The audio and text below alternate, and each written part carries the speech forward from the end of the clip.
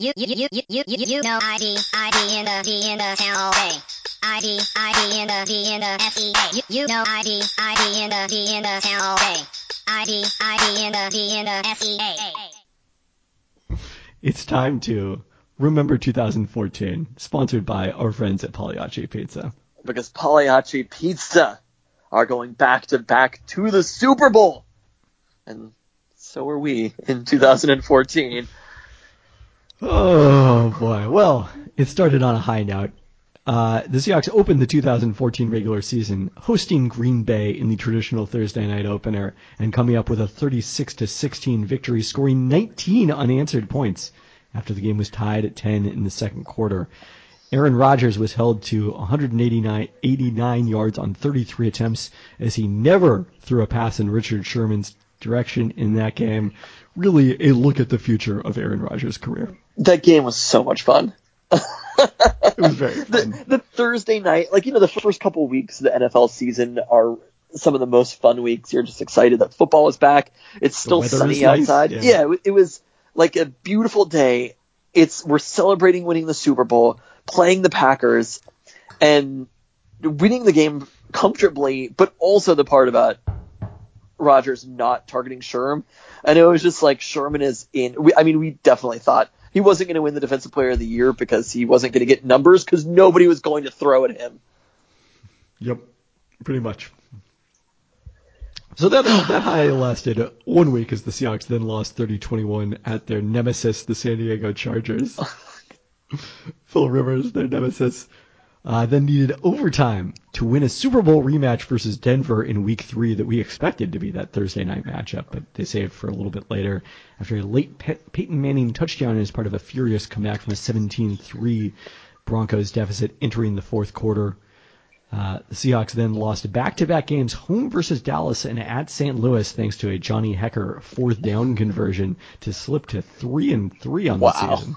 And quickly on that Broncos game, really emblematic of what we've seen from the Seahawks defense over and over and over again during this era. That drive that he had. Except during the 2013 NFC Championship game. Yes, holding up in that one. They still let the Niners drive down the field. They just got one big play. But, being able to drive, it was Matt Ryan, it was Peyton Manning, it was Aaron Rodgers. It just happened over and over and over again in this defense. But that touchdown drive that the Broncos had, if I'm recalling this correctly, it was 23 seconds. It was one of the fastest touchdown drives we've ever seen. You're just whoa. It was one of the, you get your hair knocked back. You're just whew, okay. Well, there was a busted coverage. They ran some sort of a switch verticals play is my vague recollection. Not seen this play in 6 years. It's all right. We called a Marshawn Lynch fumble quarterback sneak last week. So. No, we're gonna get to that, good sir. We're gonna get to that. Let's see here. Oh boy, it was a 41-second drive. Hauschka kicked a field goal at the 59-second mark to make it an 8-point game, and they in 41 seconds scored and then got the 2-point conversion to tie it. Well, what did I say? 26 seconds? That's pretty close. You said 23, I think. That one just that drive, seeing that was just Jesus. Okay. There was actually, the amazing thing, it was 47 seconds. There were 2 incomplete passes and a spike. They never took a timeout on that entire drive and scored in 41 seconds. It was the most Seahawks defense drive. There were only 2 completions, a 42-yarder to Emmanuel Sanders and then a 26-yarder to Jacob Tamme for the touchdown. Jacob Tamme. All right. Okay, so the Seahawks won 13-9 at Carolina to start a 3-game winning streak. And then after a loss at Kansas City, who looked dominant at that point, won the season's final 6 games, highlighted by a 19-3 win at San Francisco on Thanksgiving. Oh, my God. With Richard Sherman and Russell Wilson walked off the field eating turkey legs. Them eating just piles of turkey on the 49ers field. This basically ended Jim Harbaugh's tenure in San Francisco. It was just a great year for the Seahawks to play on NBC on Thursday night because the Packers game and that 49ers game. We were tense going into this game, too. I think the Niners went into a huge they went into a huge slide after this, but they were still an extremely good team going into that game. And we really, it's funny because, obviously the Niners dynasty has come roaring back, but at the time we felt like that was it. We have slayed the 49ers. They're Everyone done. had slayed that version of the 49ers. Both those teams came into the game 7-4. So it was for the NFC West lead, and it started a 4-game losing streak for the 49ers before they won their meaningless season finale at Arizona to get back to 8-8. Also included in that losing streak, of course, a 17-7 loss to the Seahawks in Seattle, and the Seahawks, the 6-game winning streak, locked up the number 1 seed for the second consecutive year in the NFC. In the division round, they faced the Carolina Panthers for the 3rd time in the past 2 seasons, winning 31-17 behind 3 Russell Wilson touchdowns. Cam Chancellor with a late 90-yard interception return. Sealing it. Yeah. Cam going back He the was other already way. pretty Cam sealed, on as it Cam turns out. violence. This was also the game where Cam Chancellor. Play, this was also the game where Cam Chancellor did the leaping over the center. That was the Panthers game. Yeah, but I mean, he got called for a penalty. Pretty fun game. Yeah, I think the refs were just like, "What the fuck was that?" Well, no, he ran into the kicker. Oh, after jumping over? Yeah, it wasn't because of the jumping. It was a running into the kicker, so he blocked the kick, but they got a second chance and then made the field goal at the end of the first half. He was also doing it at the end of the half because there was no potential for them to go for it and score. Interesting. Definitely. But yeah, I mean, I definitely will never forget. It was right in front of us when Cam picks that ball off, and it just happens so fast. Like the pass is thrown, and then instantly it's intercepted, and he's gone down the field. And that's one of the most fun plays that you can see, where you're like backed up to the goal line, or they're close, they're in the red zone. And then the ball just changes directions, and there's nobody within a mile of Cam Chancellor. All right, that set up the NFC Championship game against the Packers, a rematch of that opener. The Seahawks trailed 16-0 at halftime as the offense, one of the slowest starts we ever saw from the Seahawks offense.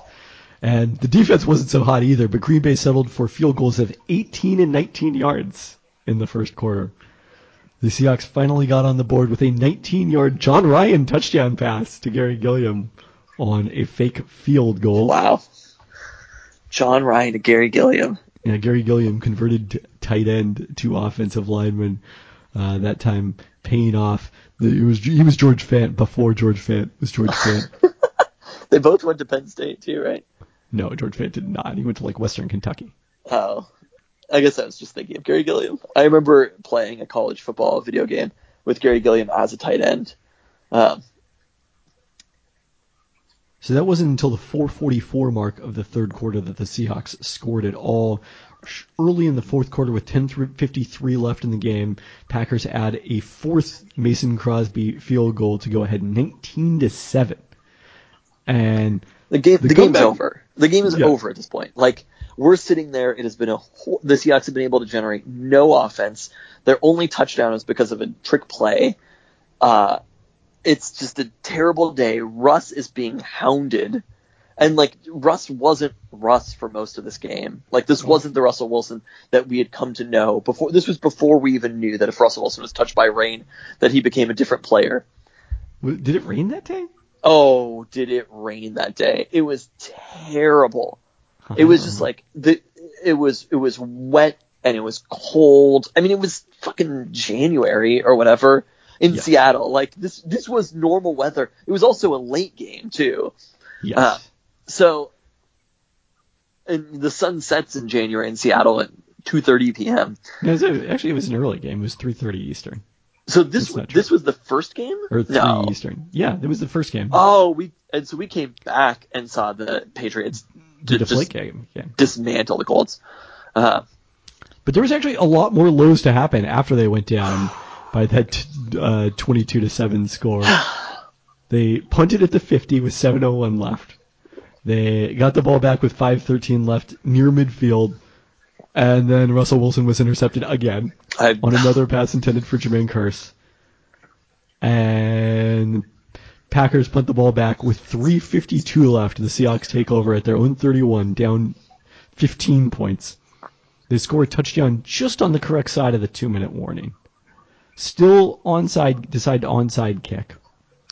Because they've already used 2 of their timeouts on that previous series that the Packers had the ball. Chris Matthews, which is a name none of us know at that point, recovers the onside kick. And the Seahawks then very quickly... Who is the Packers player? Was it Richard Rodgers? Is that right? I don't think it was. It might have been, though. But I thought it was someone who wasn't still part of the team. No, Richard Rodgers, it was Brandon Bostic. Richard Rodgers actually recovered an onside kick that the Seahawks once had against the Packers. Oh. So that's probably what you're thinking of. So the Seahawks march down and score quickly. A little too quickly, as it turns out. With 1:33 left, Marshawn Lynch breaks off a 24-yard touchdown. And then the 2-point conversion, one of the most amazing plays in Seahawks franchise history. Also, the touchdown before then of Marshawn walking into the end zone, just the coolest shit we've ever seen. Right? To take the lead in the NFC, the most improbable lead that they've taken. Marshawn Lynch is walking into the end zone. There's never been a cooler moment in the history of sport. I mean, maybe not even there might not have been the coolest Marshawn Lynch moment. No, but it was just like cold. It was like Marshawn Lynch walked into the end zone to take the lead in the NFC Championship game. Nobody does. That is such a beast mode thing to do. Yeah.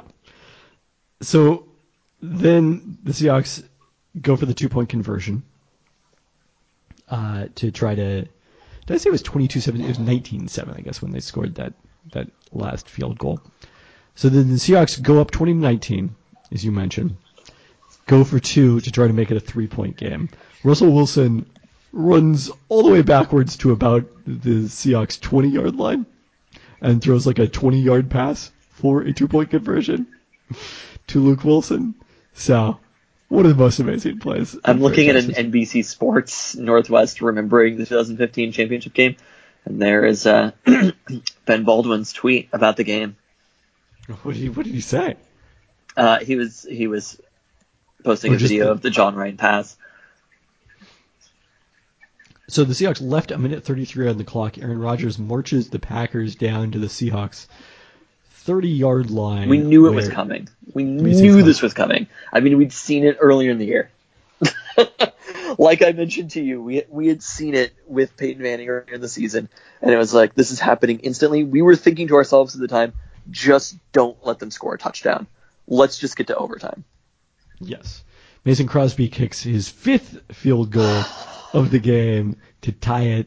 Seahawks kneel it out, head to overtime, win the coin toss, and march down the field just by taking over at their own 13.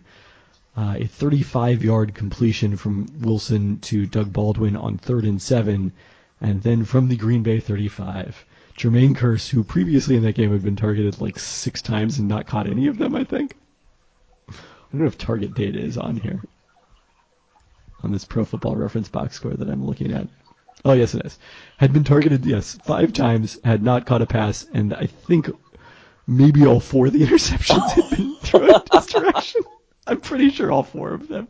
The Seahawks went to the Super Bowl with Russell Wilson throwing 4 interceptions, and Pete Carroll is obsessed with avoiding turnovers. I don't get it, guys. Catches the 35-yard touchdown pass, and the Seahawks head back to the Super Bowl.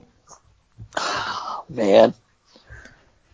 It's just both of these years, having these games to go to the Super Bowl, having the last game in Seattle being 2 of the most memorable games that we've ever seen. You know, this is the most memorable comeback, obviously, in Seahawks history that we're seeing. And then the previous year having the most iconic play in Seahawks history. But Kearse catching that ball. The most iconic play in Seattle sports history, perhaps. Turning and throwing it into the Hawks' nest. Throwing the ball in the Hawks' nest. It's just like, all right. You know, we're watching it from pretty far away, but it's like... It was in the other end zone, wasn't it? It wasn't in the Hawks' nest, was it? It was not. It was in the Hawks' nest. It was opposite to me, to our seats, and he catches it, and you're like, I guess there was no doubt that he caught that ball, because he just turned and threw it into the crowd, so That better be a clean catch. No, it was not. I'm looking at the replay right now. That's not at the Hawk's Nest. You can see the Hawk's Nest on the opposite end in the background. No. Yeah, I'm looking at the video. Are you accusing this of being a Mandela effect situation? Let me see this. Hold on. I watched this game. I maybe. You hypothetically attended this game. No, it 100% was into the closed end of the field. I'm looking at multiple angles of it.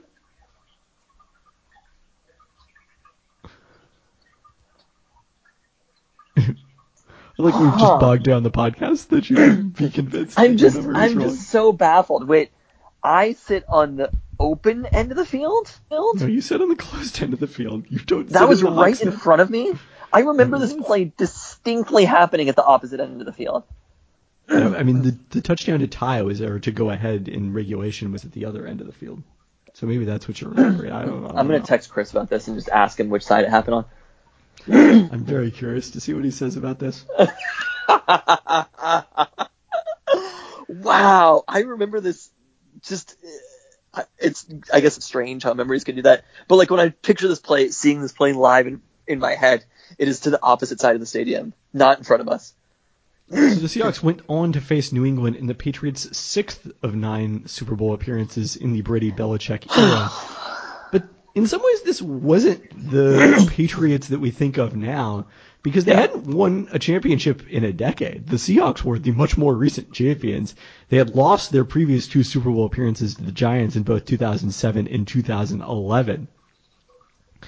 The game was tied at 7-7 and 14-14 each in the second quarter, and the latter was the halftime score after a Chris Matthews touchdown. Chris Matthews, so good. Had 4 catches on 109 yards for 109 yards on 5 targets after never previously having caught a pass, filling the void left by Paul Richardson's ACL tear during his rookie season in the win over Carolina in the playoffs.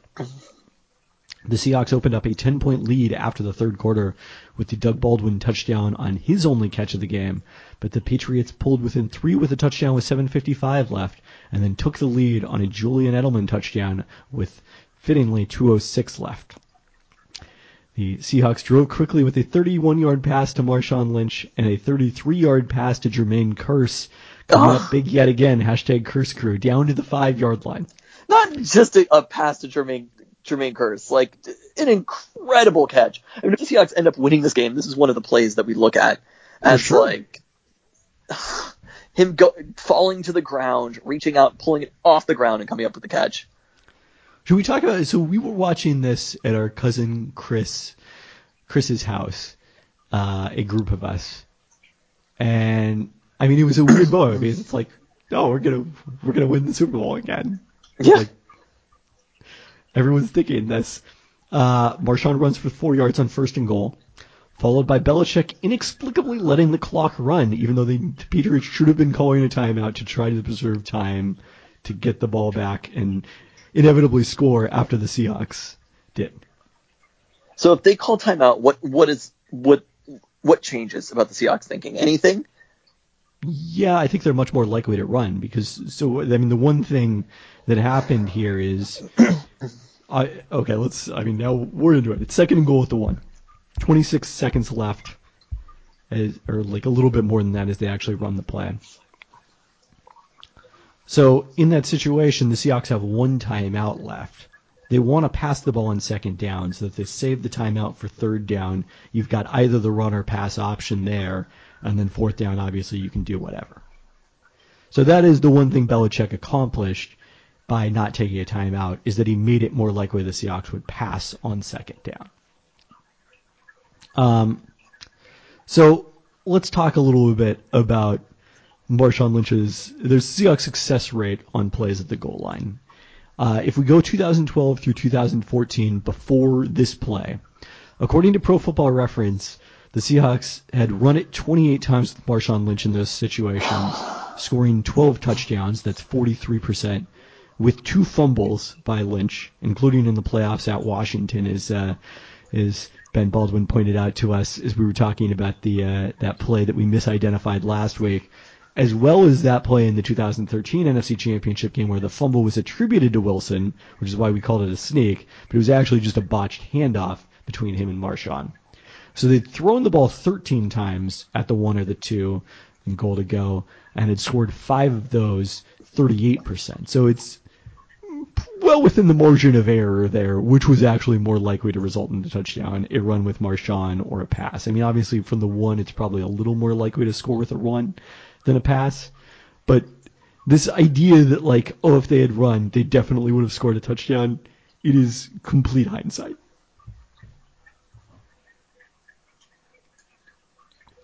What real Seahawks fans, like, the thinking Seahawks fan will tell you, is the real mistake was not that they passed. It was that they called, like, a straight pass and a relatively risky pass that required, I think, Kearse to come up with a block. Also, they were targeting Ricardo Lockett. Ricardo Lockett!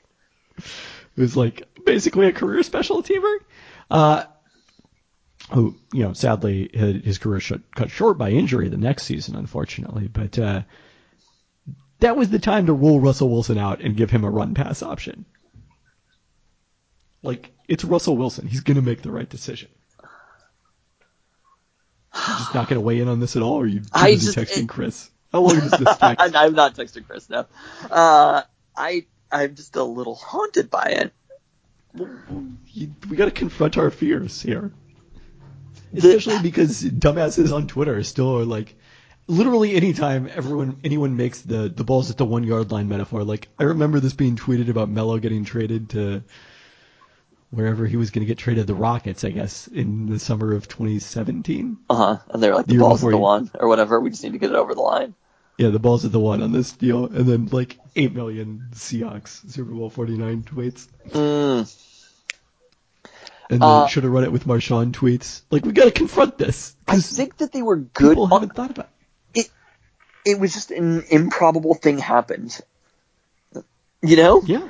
Like, I don't remember. I'm sure this must have happened at some point. Russ throwing picks that close to the goal line.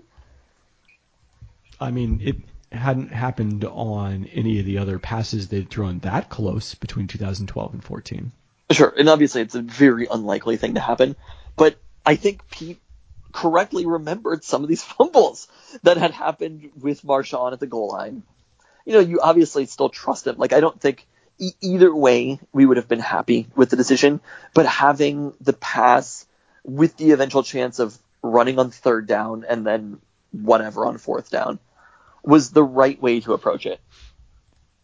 Yeah. And I mean, that's the other thing, though, is the timing aspect is what Seahawks defenders apparently needed to be told about. They needed to have this conversation because this bizarre idea that and possibly Marshawn himself, this bizarre idea that the Seahawks passed it because they wanted Russ to be the MVP of the game and not Marshawn Lynch. It's just such fucking horseshit that you would even be thinking about that. If you are Pete Carroll, Darrell Bevell, whomever is making these decisions, all you're thinking about is getting that ball in the end zone however you can do it. There's Correct. no part of you that's just like going through the steps of who becomes the MVP once that happens. Like, it is not part of the decision-making process. And it's a ludicrous argument to even consider. But like, you're trying to get that ball into the end zone no matter what. And I think they were probably very successful in quick passing. You know, we've seen a lot of really successful quick passing, and for whatever reason, the Patriots just read it correctly. And the fact that the ball was going to Ricardo Lockett still is, you know, like, even if it gets there, does Ricardo Lockett make that catch? We don't know. If it was a quick pass, I'm sure we would have preferred it to have gone to somebody like Doug Baldwin. Which, you know, you mentioned Doug Baldwin only having 1 catch in the Super Bowl. It's like, that's kind of shocking. But it was still, the process was correct. Yep. And you just can't judge things based upon the outcomes because you don't know. There's a window of outcomes for everything you do. And if Marshawn Lynch gets a handoff and he fumbles the ball, we're haunted in the same way that we're haunted right now about this interception. So, I don't know. Probably haunted in a slightly different way, actually, but yes. It's the NFL will always trend to the most conservative outcome. And Pete Carroll, who has been an extremely conservative coach basically ever since this, and especially for quite a few of the recent years, managed to not do the most thing in the situation, because you're never getting, if he hands the ball off and Marshawn doesn't get in or whatever, incomplete pass, third down or something, they don't score some other way. He's not faulted in the same way, because the way that the NFL works is that you will always be rewarded by doing the most conservative thing. Didn't do that. Yeah, we lost you for most of that. Did you? Yes. I cut out? Yes. Hold on a second. Really? Yeah. I'm just not just making this up. You're just trying to not give me the MVP. The thing is, the NFL will always trend to the most conservative outcome more than it will the most likely to increase your chances of victory outcome. And in that moment, you laid it out as like the most likely chances of victory weren't necessarily passing.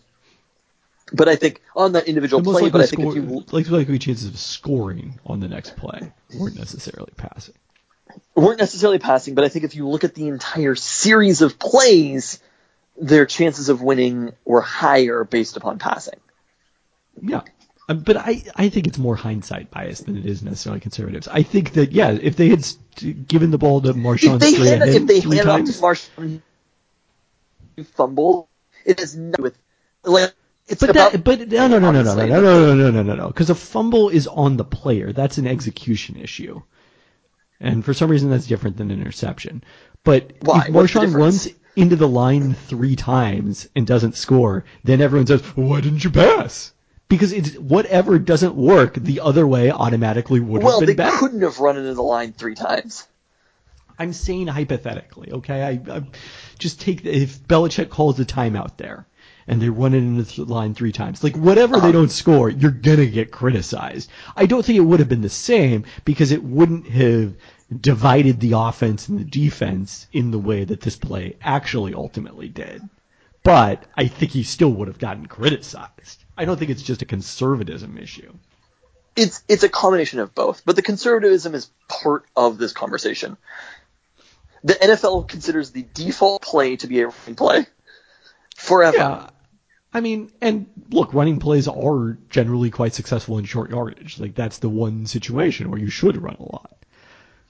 But when everybody knows what's coming, like, there's just so much playbook where that's where it comes down to. Look, we're always going to say roll Russell Wilson out, but that's what they should have fucking done. Like, if we want to talk about hindsight, you pass the ball and you give Russ the chance to create. Yeah. Like, handing the ball off into a line of Patriots who know what's coming wouldn't have been the right decision. And probably this quick pass to Ricardo Lockett wasn't the right decision either. But giving Russ the chance to make something with his legs and run the ball in, or find there's going to be somebody open if he's rolling out, or he runs it in. One of those two outcomes is so likely. It could have taken longer, and I'm sure they were considering the clock, and maybe that was part of it. I mean, but with 26 seconds in a timeout, that's not that big of a deal. It's only a big deal if he gets tackled inbounds, but he's Russell Wilson. He's never gotten tackled inbounds in his career. I think there might have been one time. Oh. Maybe it was What's Doug that you Baldwin, say? Sacks are getting tackled inbounds? What's that? Well, let's talk about another Seattle football team that had some frustrating losses in Arizona, but not nearly as important.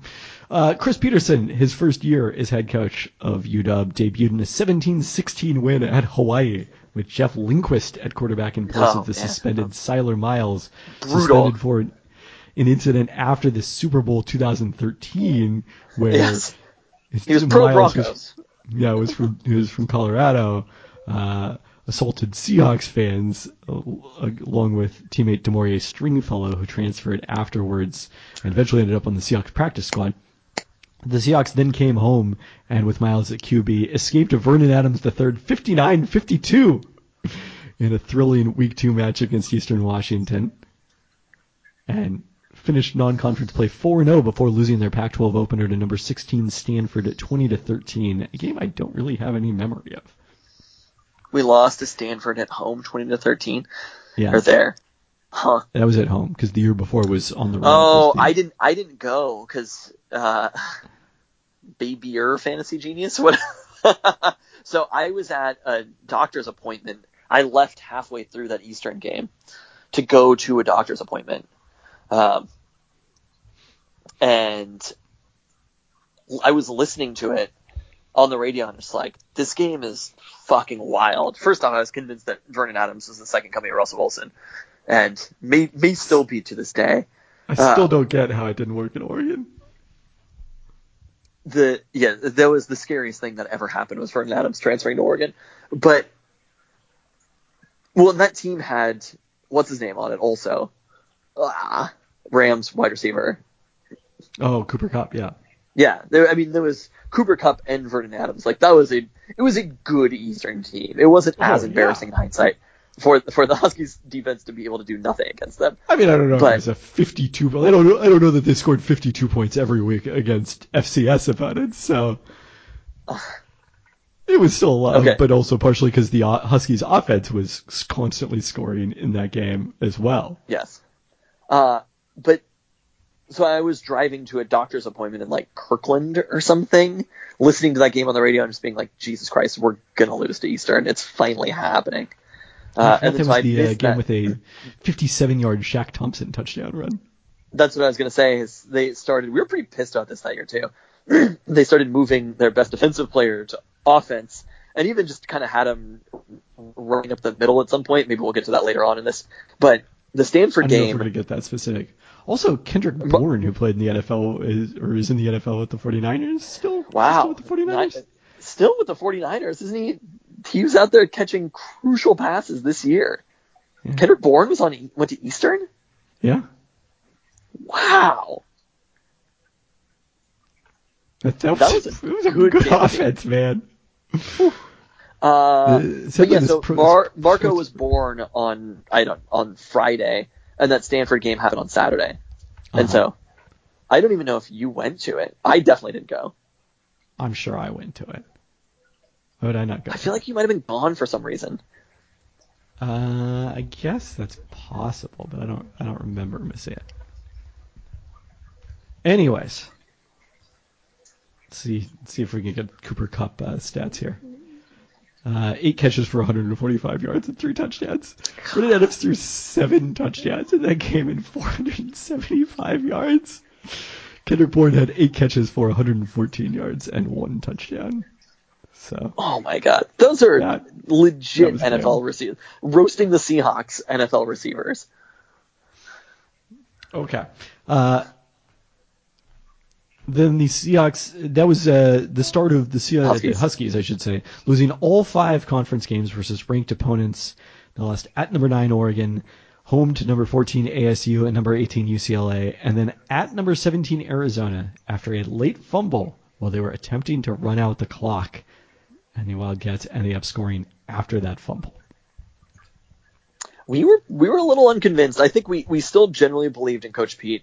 But that was the one where it's like they could have taken a knee time-wise. I remember talking about this and didn't take a knee and chose to run the ball, end up fumbling and lose the game because of it. That's another team found a worse way to lose in 2014. Exactly. But this was technically in 2015. Yes. But this was up there with one of the worst ways to lose. But the Huskies did go 4-0 against unranked Pac-12 opponents, easily beating Oregon State and Wazoo to finish the season 8-5. They then went back to Arizona and lost the Cactus Bowl 30-22 to an Oklahoma State team with Mason Rudolph at quarterback. I remember that being a pretty good Oklahoma State team too. UW men's basketball stayed in its rut. Well, no, we can't leave. I mean, this was the beginning of the Chris Peterson era. I think we believed in Coach Pete. The decision to play Shaq Thompson at running back was, in hindsight, a very baffling decision, considering that he's now play him at running back, but just to not play him on defense. Like if you were going to do a Miles Jack situation, like Miles Jack kept playing linebacker. Yeah, he just played running back too. This was a top. Where did he go? He went in the top 10 in the draft, or was he in the top 15? This was a top 15 somewhere. A top 20 first round NFL draft pick as a linebacker that the Huskies 25, I guess. 25, really? It's a freaking steal. But that the Huskies saw fit to move to running back, which in hindsight, think about how that sounds. They moved him to running back. He did run for 174 yards at Colorado. No, he had some good games, but he wasn't just a change of pace running back, like get him some carries. It'll be exciting. This wasn't Charles Woodson as a receiver. This was like he was the Huskies running back for periods. Yeah. And it was a horrible misuse of Shaq Thompson and his abilities. I think you're a little more negative on this than you need to be. Shaq Thompson averaged 7.5 yards per carry, man. He was a pretty damn good running back. Oh, boy. But they did have, like, multiple running backs who played in the NFL, Levon Coleman and Dwayne Washington. Yeah, I just feel like you're not understanding this. He was a running back. You get him some carries. That was also the year where... That's fun. That's exciting. Like that was also the year where John Ross played at defensive back at the end of the year. He started at defensive back, I'm pretty sure, in the bowl game. Wow, so 2 first-round picks this season started on the opposite side of the ball. It was a weird season. This is also Marcus Peters getting kicked off the team mid-year, right? It was that same year. It wasn't mid-year. It was like after the Eastern game. He got like a crucial penalty in that Eastern game. He did, yes. That is correct. Whew. And I think a lot of first-round picks doing odd things that year. So this in Chris Peterson's he was not kicked off the team until November. He was suspended a game for a sideline tantrum after that penalty against Eastern, I believe. It was a transition year, is what I'm saying, for Chris Peterson. I mean, obviously by the next year he had settled in. He'd gotten his OKGs. He'd settled into the program. But I think he was still figuring out how to use these players for a season. That's fair. All right, UW men's basketball stayed stuck in the rut. Another rough non-conference with an early home loss to UC Irvine and 7'5" or 6" Mamadou Njai in the second game of the season, and a pair of losses at the 2K Classic at Madison Square Garden that I attended, losing badly to Indiana and then also to, I believe, Boston College. They lost at number 24 San Diego State and at home to number 10 UConn, finishing the season 8-5. Again, rallied for a respectable Pac-12 performance. They finished 9-9 in conference play, but lost their Pac-12 tournament opener 67-61 to Utah and did not play in the postseason. Ugh. The Sounders, with maybe the best team in franchise history, even though it didn't win the MLS Cup. Wow. Winning the U.S. Open Cup in the Supporters' Shield in 2014. They played all the preliminary games of the U.S. Open Cup at Starfire, beating San Jose on penalties and Portland 3-1 in extra time before crushing Chicago 6-0 in the semis. They then won the final 3-1 at Philadelphia, again in extra time. The Sounders beat the Galaxy 2-0 in the regular season finale after coming up with a 2-2 draw the previous week down in Carson against the Galaxy to clinch the first and still only Supporters' Shield in franchise history behind the dominant attack of Obafemi Martins, who had 17 goals, and Clint Dempsey, who had 15, plus 9 from Lamar Nagel. Wow. Good for Lamar Nagel. But, I mean, this was like the best 1-2 combination in Sounders history. Man, I kind of forgot Martins. Was this he played a few more years with the team after this, right? Yes. Or at least one more season. That was a pretty dominant attack. Yeah. In the first round, the offense was not necessarily there for the Sounders, but they got a win over Dallas on the road goal tiebreaker because they drew 1-1 on the roads and then drew 0-0 at home before losing to the Galaxy on the same tiebreaker in the West Final, giving up the tying goal in the 54th minute after going up 2-0 in the first half of the home leg. Ugh. This also, by the way, notably, 2014 was one of the World Cups we paid most attention to. It was the Men in Blazers World Cup. Was it 2014? Yeah. Was the Men in Blazers World Cup? That was Brazil. Was Italy in this World Cup? I believe Italy was in this World It Cup. was 18 that Italy didn't go. They Yes, flamed it was out in the first 18 round of this one. 14 was the year that there was the biting incident with Chiellini and Suarez. And the U.S. managed to escape and advance to the knockout stages of this one, right? Correct, and then they had the game where they lost to Belgium despite Tim Howard coming up with 24 saves. Yeah, Belgium, that was an number. Excellent Belgium team. Yeah, I believe who got the winning goal on that one? It wasn't Lukaku. It was Lukaku, yeah. That was really a disgrace. The biting incident happening for Italy. Italy just kind of in the World Cup is usually when they are eligible, just kind of around stuff. Stuff is happening. I guess that's true. In that World Cup. That is undoubtedly true. But I remember this being a fun. Who is the host country? Brazil. Oh, it was in Brazil. Who then that year in the semis gave up 6 goals to 8 goals or whatever to Germany? Oh yeah, they got destroyed. Yeah, Lukaku in the 105th minute with the winner, or the second goal. I guess De Bruyne actually gave them the lead. The U.S. didn't pull one back through Julian Green until the 107th minute shortly after. Julian Green. So this was the final that was Argentina and Germany, and then Germany ended up winning. Correct. Yeah, this was one of the World Cup. This is a good World Cup, actually. 7-1 was that Germany-Brazil score. Oh, man. Yeah, this was a fun summer for soccer. The Seattle Storm playoff streak was snapped at 10 in 2014. They started the season hoping to contend after trading a first-round pick to add Crystal Langhorne as a replacement for the retired Tina Thompson, with Sue Bird back on the court. But they began the campaign 1-5 and were 9-13 in mid-July when the bottom fell out with a 7-game losing streak. They finished 12-22, tied for the worst record in the WNBA with the Tulsa Shock.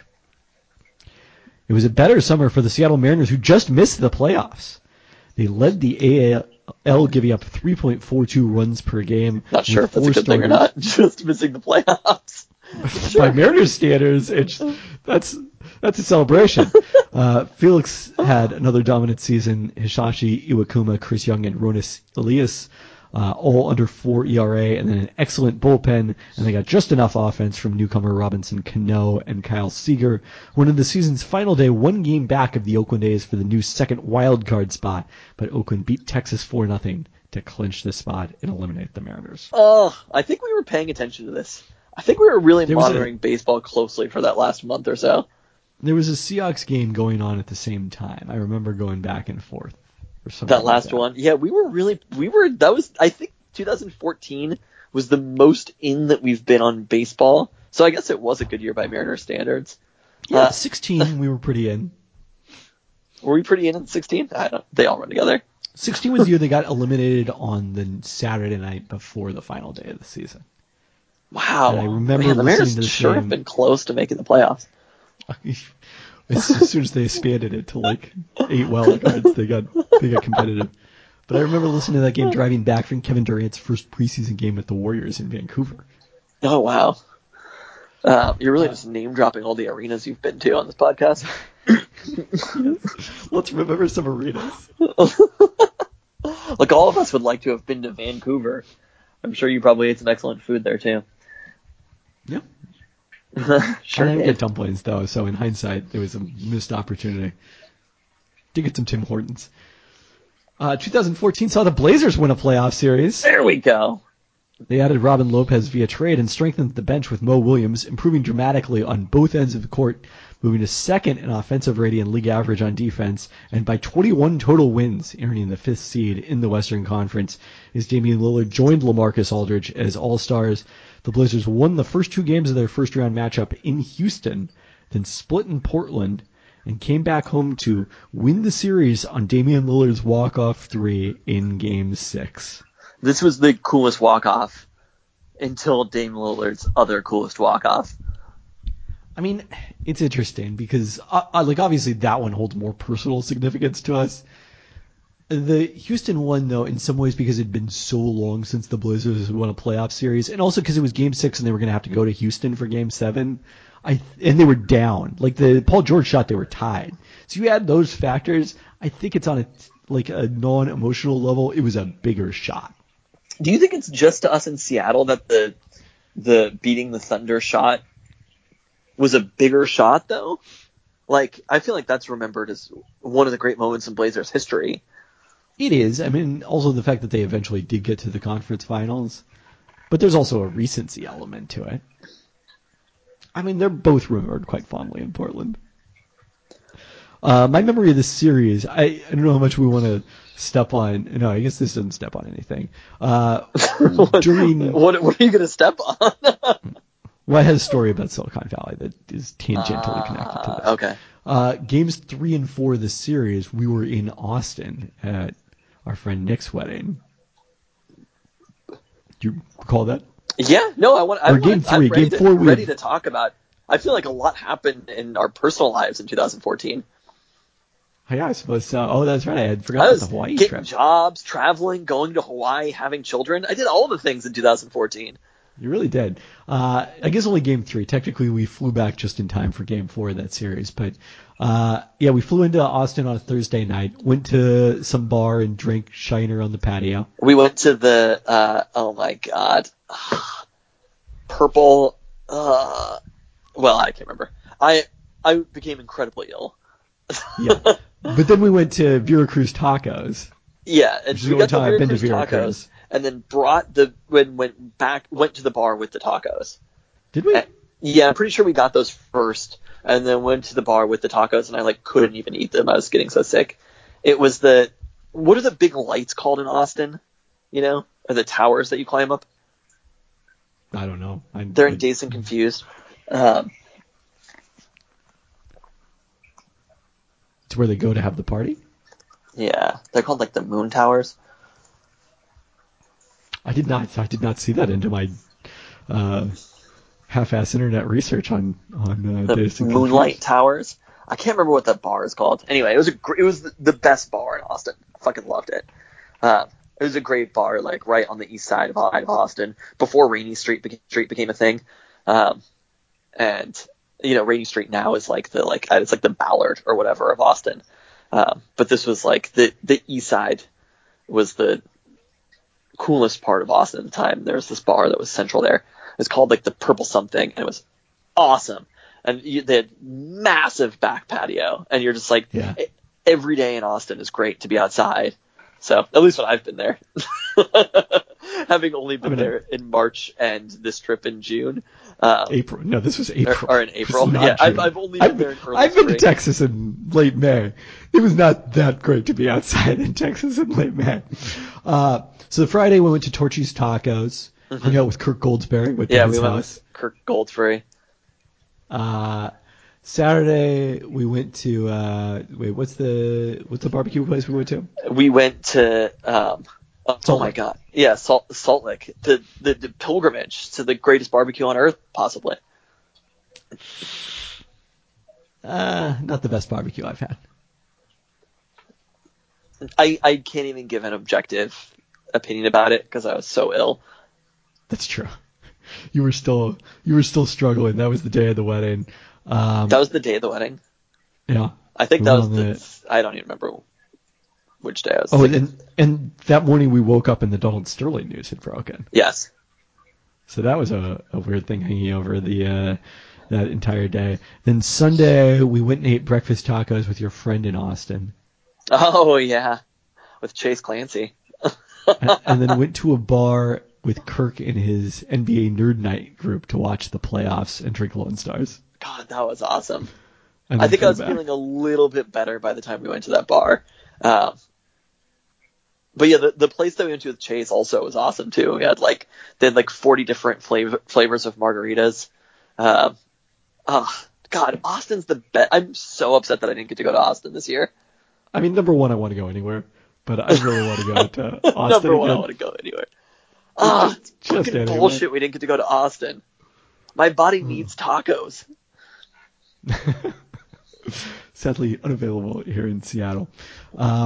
But I remember you on the flight home were reading some magazine that had Silicon Valley stars on the cover. And that was the first time I remember like really Entertainment Weekly, I'm guessing. being aware of Silicon Valley, which we're going to talk about in a second here. That whole trip was like, I don't know, that time period. So I had just interviewed for a new job, and was anticipating that I would get it. I interviewed when we were in Hawaii, because we went to Hawaii in March, or I guess early April. Yeah, because I celebrated my birthday there. And you recorded the first ever Zach Lowe podcast. First it ever was Lowe like post. Number 3. Was it? Yeah. Yeah, it's the first ever Lowe post, if anybody asks. Oh, okay. It was the Kemba Walker UConn team, right? Where Kemba led UConn to the championship. It was not the Kemba Walker UConn team. Kemba Walker was long in the NBA by then. Who was the Shabazz Napier Oh, Shabazz. UConn team. Okay. Yeah, it's like I knew that there was a UConn player who like put the team on their back, and we were in Hawaii, and that game happened at like 1 p.m. or whatever. Very odd. I was the only one who stayed in the room and watched it. You guys all went to the beach. Yeah, we made the right decision. You stayed inside and watched college basketball. Think about that. I mean, it was a great view still. I want to be in Hawaii right now. Just anywhere. Did you go to Vegas that year too? Probably. Oh, we definitely did go to Vegas. I think that was the year I went down before I went to Summer League. Maybe it was the next year that we went with Chris, and I stayed out with him until like 7 in the morning when we first played craps. I think that was 2015. Sounds right. Okay, we'll reminisce about that next year. Okay. So we went to Hawaii for like 9 days. I'd interviewed for a new job in Hawaii and then did like an in-person interview right before we went to Austin, and then went to Austin and then eventually was like offered the job. So like transitions to the music that came out this year, because it was like all of a sudden I'm at this place that's working with these artists in the indie rock realm who are putting out. I remember Kurt Goldsberry being like, "You might be a good person to know soon," or whatever. And I was like, "Hey, that's kind of a shitty thing to say." Because it's like, you can just actually know me now, whether I'm connected to explosions in the sky or whatever. But like the going to there in that moment for indie rock, it was coming off like Arcade Fire and Bon Iver both winning Grammys for Best Record of the Year, and then Future Islands, who had just the Letterman moment had happened that spring, and it was like everything was happening for Future Islands. They went from being, relatively small touring band to being massive band basically overnight because of this Letterman performance, and performing the song Seasons. And it's like, that song to me is the defining song of all of 2014. Interesting. So I think what stands out about 2014 is, like, if you think of the biggest artists of the 2010s, almost none of them put out albums in 2014. Like, all of them did in 2013 when we were talking. Mm-hmm. But, like, there was no Jay-Z, there was no Drake, there was no Rihanna, there was no Beyonce. Kendrick didn't put out an album, although he did have perhaps one of the songs of the year, because the single "I" came out ahead of his album in 2015. Yes, which was never, like, the real version was never, or the original single version was never on To Pimp a Butterfly. It was a remix version that was on To Pimp a Butterfly. Gotcha. So yeah, so I definitely think that kind of made room for like this different group to, rise up. Well, the other artists, when we were driving around in Austin, the two songs, because we were listening to just whatever pop radio, was Happy by Pharrell from the Minions movie. See, I connect Pharrell Happy to the 2014 All-Star game I attended in New Orleans, where it felt like that was the song of the Another arena you've been to. It's true. It's true. So it was that, and then the song "Fancy" by Iggy Azalea. Oh, wow. Though I'm did telling you, have we were great driving memories around in of that. that rental car in the middle of fucking driving out to nowhere, Texas, and those two tracks were playing every 6 songs. It was too early to really be able to connect via Bluetooth to the stereo, I guess. I wish we would have. Oh, and there was, oh my god, what was that other song? Just the Way You Are. What's that? I mean, that's a 2013 song, but it may still have been Okay, popular well, in 2014. It's yeah. on the playlist. I remember hearing those 3 repeatedly while we were driving out to Salt Lake in Texas, because it's like an hour outside of town. Well, no, but we were staying pretty close. It was only like a 15 to 20 minute drive from the hotel where we were staying. To Salt Lake? Yeah. Yeah, we were driving to the hotel, and it was like an hour outside of town. Oh, I see what you're saying. Yes. Besides Future Islands, I would say also a big year for the war on drugs. Absolutely. That was the year that the war on drugs became like, they moved out of like band that was affiliated with Kurt Vile and became much bigger than Kurt Vile on their own. I remember reading an interview where War on Drugs dude, Johnny something, it was like a long piece where he was talking about like coping with depression and how he was like using colors to define the art after that. And I was like, this is fucking cool. This. And then also getting to work with St. Vincent that year, where St. Vincent had kind of like the breakout for St. Vincent. She was already cool, but like 100%. her working with Perfume Genius in that year, there was like records that were extremely exciting happening all around me all of a sudden, where it was like, I'm not actually connected to these artists really in any sort of like close or tangible way, but it was like all of a sudden on the team of these like huge indie rock artists, and it was very different from where I was before. I also feel like, was there a story about Carrie Brownstein like calling and you answering or something like that? Am I recalling that correctly? Annie Clark and Carrie Brownstein would call often, because the owner of the company at the time managed Slater-Kinney, and Slater-Kinney was in the process of coming back. So he managed both Slater-Kinney and St. Vincent. And so they would call often. There was no real story, but it was just like, sometimes you would answer the phone, you'd be like, wow, that is a very famous person.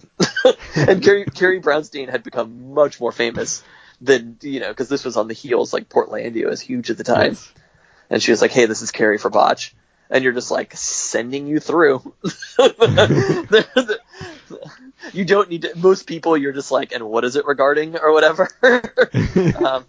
That was not something that you were doing with Annie or Carrie. Or sometimes, I think Carrie and Lowell was probably 2015. Yes. But you get the occasional like, hey, this is Sufjan, and you're just like, hold on a second. Oh, we could talk about hanging backstage with Sufjan next year. Oh man. Week. Oh yeah. That was really cool. Really cool stuff. Being in the biz. And getting to awkwardly be around Sufjan Stevens. Well, some of us got to be even more awkward because we weren't in the biz. We were just there. Just a guy who was there. I'm the brother of the guy who's there. The brother of the guy who happens to know Sufjan's agent. Oh man. Anything else you want to highlight musically from 2014? The Salad Days record by Mac DeMarco. Whereas like Mac DeMarco was already, he wasn't actually that huge. And Mac DeMarco, in hindsight, you might not know this, but he is the voice of a generation. Which generation?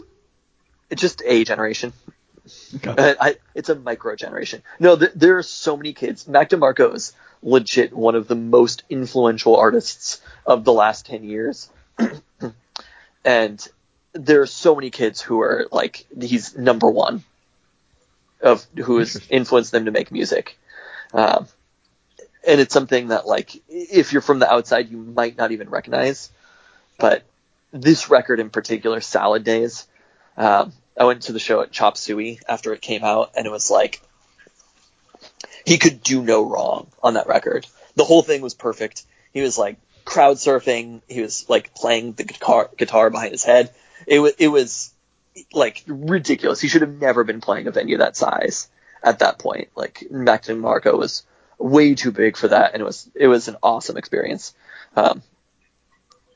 So that to me was like, it was the not the Mac DeMarco moment, because again, Mac DeMarco now the influence is outsized with the generation that came after it, but this is the music that I think was really influencing them, and like when most people were discovering it. This was the first year we did a top 10. Do we want to go over that? Sure, quickly. Maybe some highlights. My number one song was Love Me Harder by Ariana Grande and The Weeknd. I don't even know the song. Love Me Harder Yes, by Ariana Grande and The Weeknd. It's a huge song. You do. They played it on Was SNL this the year we together. went to Bumbershoot and saw The Weeknd? I don't think so.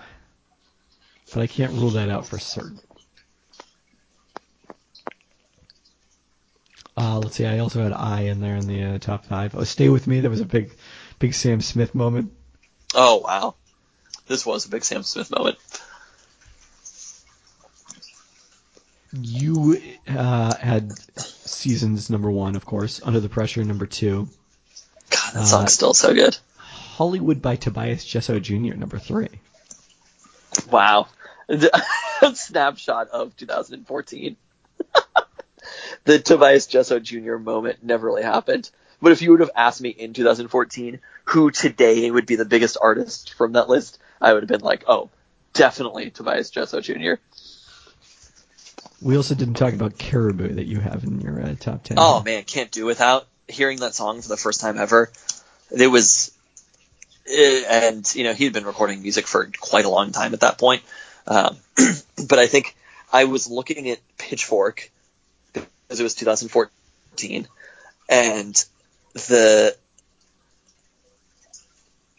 Future Islands, it was like, there was a headline that was like, Letterman trying to make Future Islands performance a thing. It was like the headline. And then that same day, there was like the track section and Can't Do Without by Caribou came out, and just turning it on for the first time, being like, oh, I can't believe this wasn't in your top 10 for that year. The track's incredible. I am surprised. I think, well, I know that I in my preliminary list of 2020 consideration, there's a Caribou song from the album they put out this year. Wow. I can reveal that. You're already making 2020 lists? We haven't done our like top 5. I like to always just have some tracks under consideration. I went through and actually, so the way I've been like going through the Wikipedia page of albums per year and like listening to the most notable ones, I did that with 2020 this week since I had some extra time. So that was interesting. Also, for the record, the order of Low Post podcast guests was Ornovitz, Mark Stein, and then me. Wow. So it was number 3. You have to bring yourself back down to earth after you've gloated about all the arenas you've been to. It's really not that remarkable to have been to a lot of arenas. Many people have done it. It's called being a beat writer. You go to all the arenas pretty quickly. I haven't been to I'm still barely over half. Let's talk about TV in 2014. As mentioned, Chesapeake Energy Arena the name might be changing soon. Silicon Valley came on the scene and was an immediate tour de force. A tour de force? Yeah, you heard me. Wow. I have spoken. I remember, I feel like you should talk about Silicon Valley, because I've always been like arm's length. I've seen every single episode of Silicon Valley, but I might have missed, was there a season this year? The finale was last summer, fallish. Okay, I think I might have watched that. I'm not sure. I might have missed the last season of Silicon Valley, but it was never like my favorite TV show, and I always felt sort of like, I don't know. There's. You felt about it the way you feel about Silicon Valley? Kind of, where it's like Silicon Valley is more sinister in a lot of ways than the show is letting on. And I feel like the show I don't itself. know that the show is not letting on that. But it was I think more the show just is like, occasionally being very explicit about that. when those parts I think were better. I think over time it grew, but there was like just like people are nerdy here. Like that is not as funny to me as like I don't know. I mean, it started out with all of them saying we're trying to change the world. Thing. But it's like, yeah, that's funny, and you're like making fun of people, but it's just like there is a seriousness to what is happening, and some of the like I think racial inequality that's happening and gender inequality that's happening in Silicon Valley. That is, these are much larger issues, and how wealth is not being divided. The concept of satire. But I'm saying, is that a concept you're aware of? Sometimes when you're just like minimize it down to things where it's just like this, what is happening is not okay, but you're just like, and these people are nerdy. Like that part of it is just like, this isn't much enough. of a joke. You haven't even watched this show. I stopped talking about Silicon Valley because you apparently have never watched it. You just said you didn't watch the final season. I'm sure that changed everything. I'm pretty sure I did watch the final season, though. But also Kumail Nanjiani, come on. Yeah. Well, we already loved him from Tour de Franklin and Bash. 2014 was the True Detective season 1 year. Mm-hmm. Really, any thoughts on that? I mean, it was just really not a fun TV show. It's funny that I'm talking about Silicon Valley and I'm like just making light of serious things. And I'm like, True Detective, too serious. Bleak. One of my favorite shows came on the scene in You're the Worst, which also wrapped up last year and was like such a strange thing for me to be into, I would say, in some ways, but also really hilarious. Was this the Sufjan Stevens Soup? Yes. Show? Yes. I've never seen an episode of it, but I have some thoughts. No, I'm joking. God.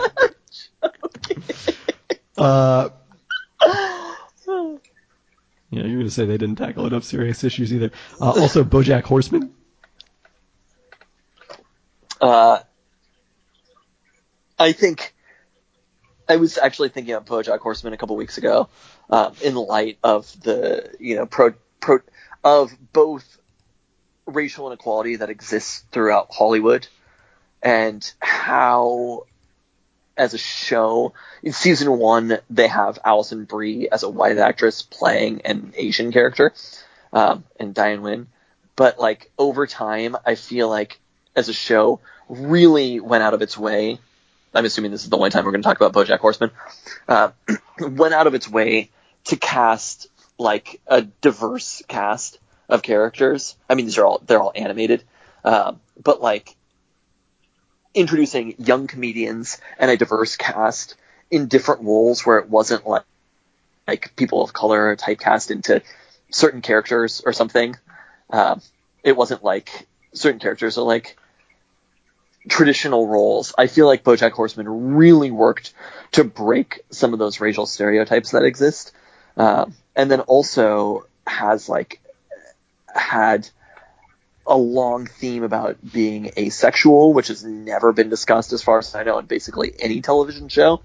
And for being, when at its core element is a TV show about an animated show about a anthropomorphic horse who is like a Bob Saget type character in Full House. When you get to those next steps of it, it's just like, it was a pretty impressive TV show. And also, like, in the end, funny, but, a serious TV show, ultimately. And also kind of bleak, but, like, felt like it really balanced the tone of both. It was able to criticize Hollywood in a way that didn't feel like it was reducing. It was like Silicon Valley, where they were, like, not taking the issues serious enough. Satirizing, again, is the word you're looking for. Satirizing. Silicon Valley. It's a good show. Every once in a while, people ask the question, hey, what's the worst TV show that you've seen all the episodes for? And the answer for us is probably something like Shasta McNasty. Have you seen every episode of Shasta McNasty? I definitely. How would I know at this point? How can I keep track? But as an adult, of shows that I know that I have seen every episode of, my answer to that is Mulaney. It's that bad? It wasn't great, but it was just like I kept sticking with it. Even after it got canceled, I watched all those episodes off my DVR. So that is the worst show I've ever watched all the episodes of. I've never seen an episode of Mulaney, but why was it so bad? I don't know, it just didn't work. Just something didn't click about it. I mean, I love his stand-up, which is why I was interested in it in the first place. Also, probably at that point, I don't know if I'd seen as much of the stand-up. It was actually probably more based on some podcast he did that I listened to, and knowing that he was behind the Stefan sketches on SNL. I swear I knew nothing about John Mulaney until like 2018. I mean, also liking Nasim Pedrad, who was in that. She was a co-star in that one. It was a day where I was just like, somebody was talking about John Mulaney sold out like 10 nights at some venue in Chicago, and I was like, who the fuck? I was like, he did what now? John Mulaney sold 20,000 tickets? And I was like, oh, actually, John Mulaney is the most famous comedian there is. I was like, the guy from that show that Al watches? I don't know if I was bringing up Mulaney a lot. We definitely talked about it in 2014 at some point, where you were like, I don't even know the premise. I know nothing about the show, but I know that John Mulaney has been involved with a lot of really successful and really good television since then. So I'm really just baffled why this didn't work. Me too. I think so. It's John Mulaney, for that matter. Sometimes it just doesn't work. All right, 2014 in movies. Boyhood was like a movie I sought out in the theater, which was pretty rare at this point in my life, and just loved it immensely. Wow. Big Austin year. Yeah, that was. Also, somehow, we talked about this, I think, when we talked about The Suburbs. Somehow, the soundtrack to a movie that did not yet exist. It's pretty incredible. Although I guess it did exist. It was already being made. They wrote the record that kind of sounds like this movie. Having those two happen in conjunction with each other in not consecutive years, but such a close proximity, and that Arcade Fire happened to be the biggest indie rock band in the world while this movie was coming out and from Austin or from Texas is pretty incredible how that ended up working out. Maybe not from, but having roots in Texas. Yes. Also worth mentioning here, if we're talking about music, is the compilation of post-Beatles solo work that Ethan Hawke actually put together that is in this movie. And I don't know why now I can't remember the name of the... Post-Beatles solo work? Yeah. He made a compilation of, like, the solo members of the Beatles. Okay, the Black Album is what he calls it, yeah. And you can find that on Spotify. I've listened to that. He calls it the Black Album? Yeah. As if Metallica and Jay-Z don't exist? I think it's just the opposite of their White Album. Oh, I guess I get it. Huh. I'm unaware of any of this. He talks about that in the movie? Yeah, he gives it to his son in the movie. Oh, huh. I guess I've never seen it. No, I don't know. It's been 6 years. I've had like 12 children since this time. That's true. 2014, we've already talked about it. Draft Day.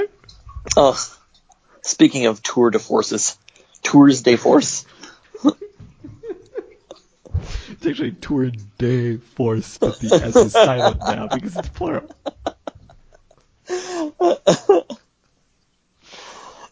They all have S's on them, each word, but they're all silent. Quarter pounder with cheeses. Oh, man. Anything else on 2014 movies? I don't know. I haven't dug deep enough on it. Okay. I still want to hear you defend Silicon Valley, though. Like, what I just don't understand how you think they're not making, like, satirizing, again, these issues. Like, their head of their fake Google is clearly totally evil. Do you not see that? Did you not get that? You think they're a fake Google? Because I always imagine him as a Gavin Belson we're talking about here. Yeah. I always imagine him as a Steve Jobs type. No, I don't think he's supposed to be a Steve Jobs type. Because he's not creative at all. I don't think he's like any one specific person from Google. He's an amalgamation of different characters. I mean, the one thing that we'll always wonder about at Silicon Valley is if the character who played their angel investor hadn't passed away after season 1, how different would it have been? Christopher Evan Welch, who played Peter Gregory. Yes. So. I think part of it was just a like Seattle native. Oh, really? Christopher Evan Welch. Oh, how about that? It was similar to the Brooklyn Nine-Nine thing that I mentioned, though. Where I was just like, I'm having a hard time getting past this and watching every single episode. But also, we're talking, you got Martin Starr out there, you know what I mean? You got Kumail Nanjiani. Look, I'm obviously going to watch Big Head. Yes. All right. Well, on that note. Thanks for listening. Thanks.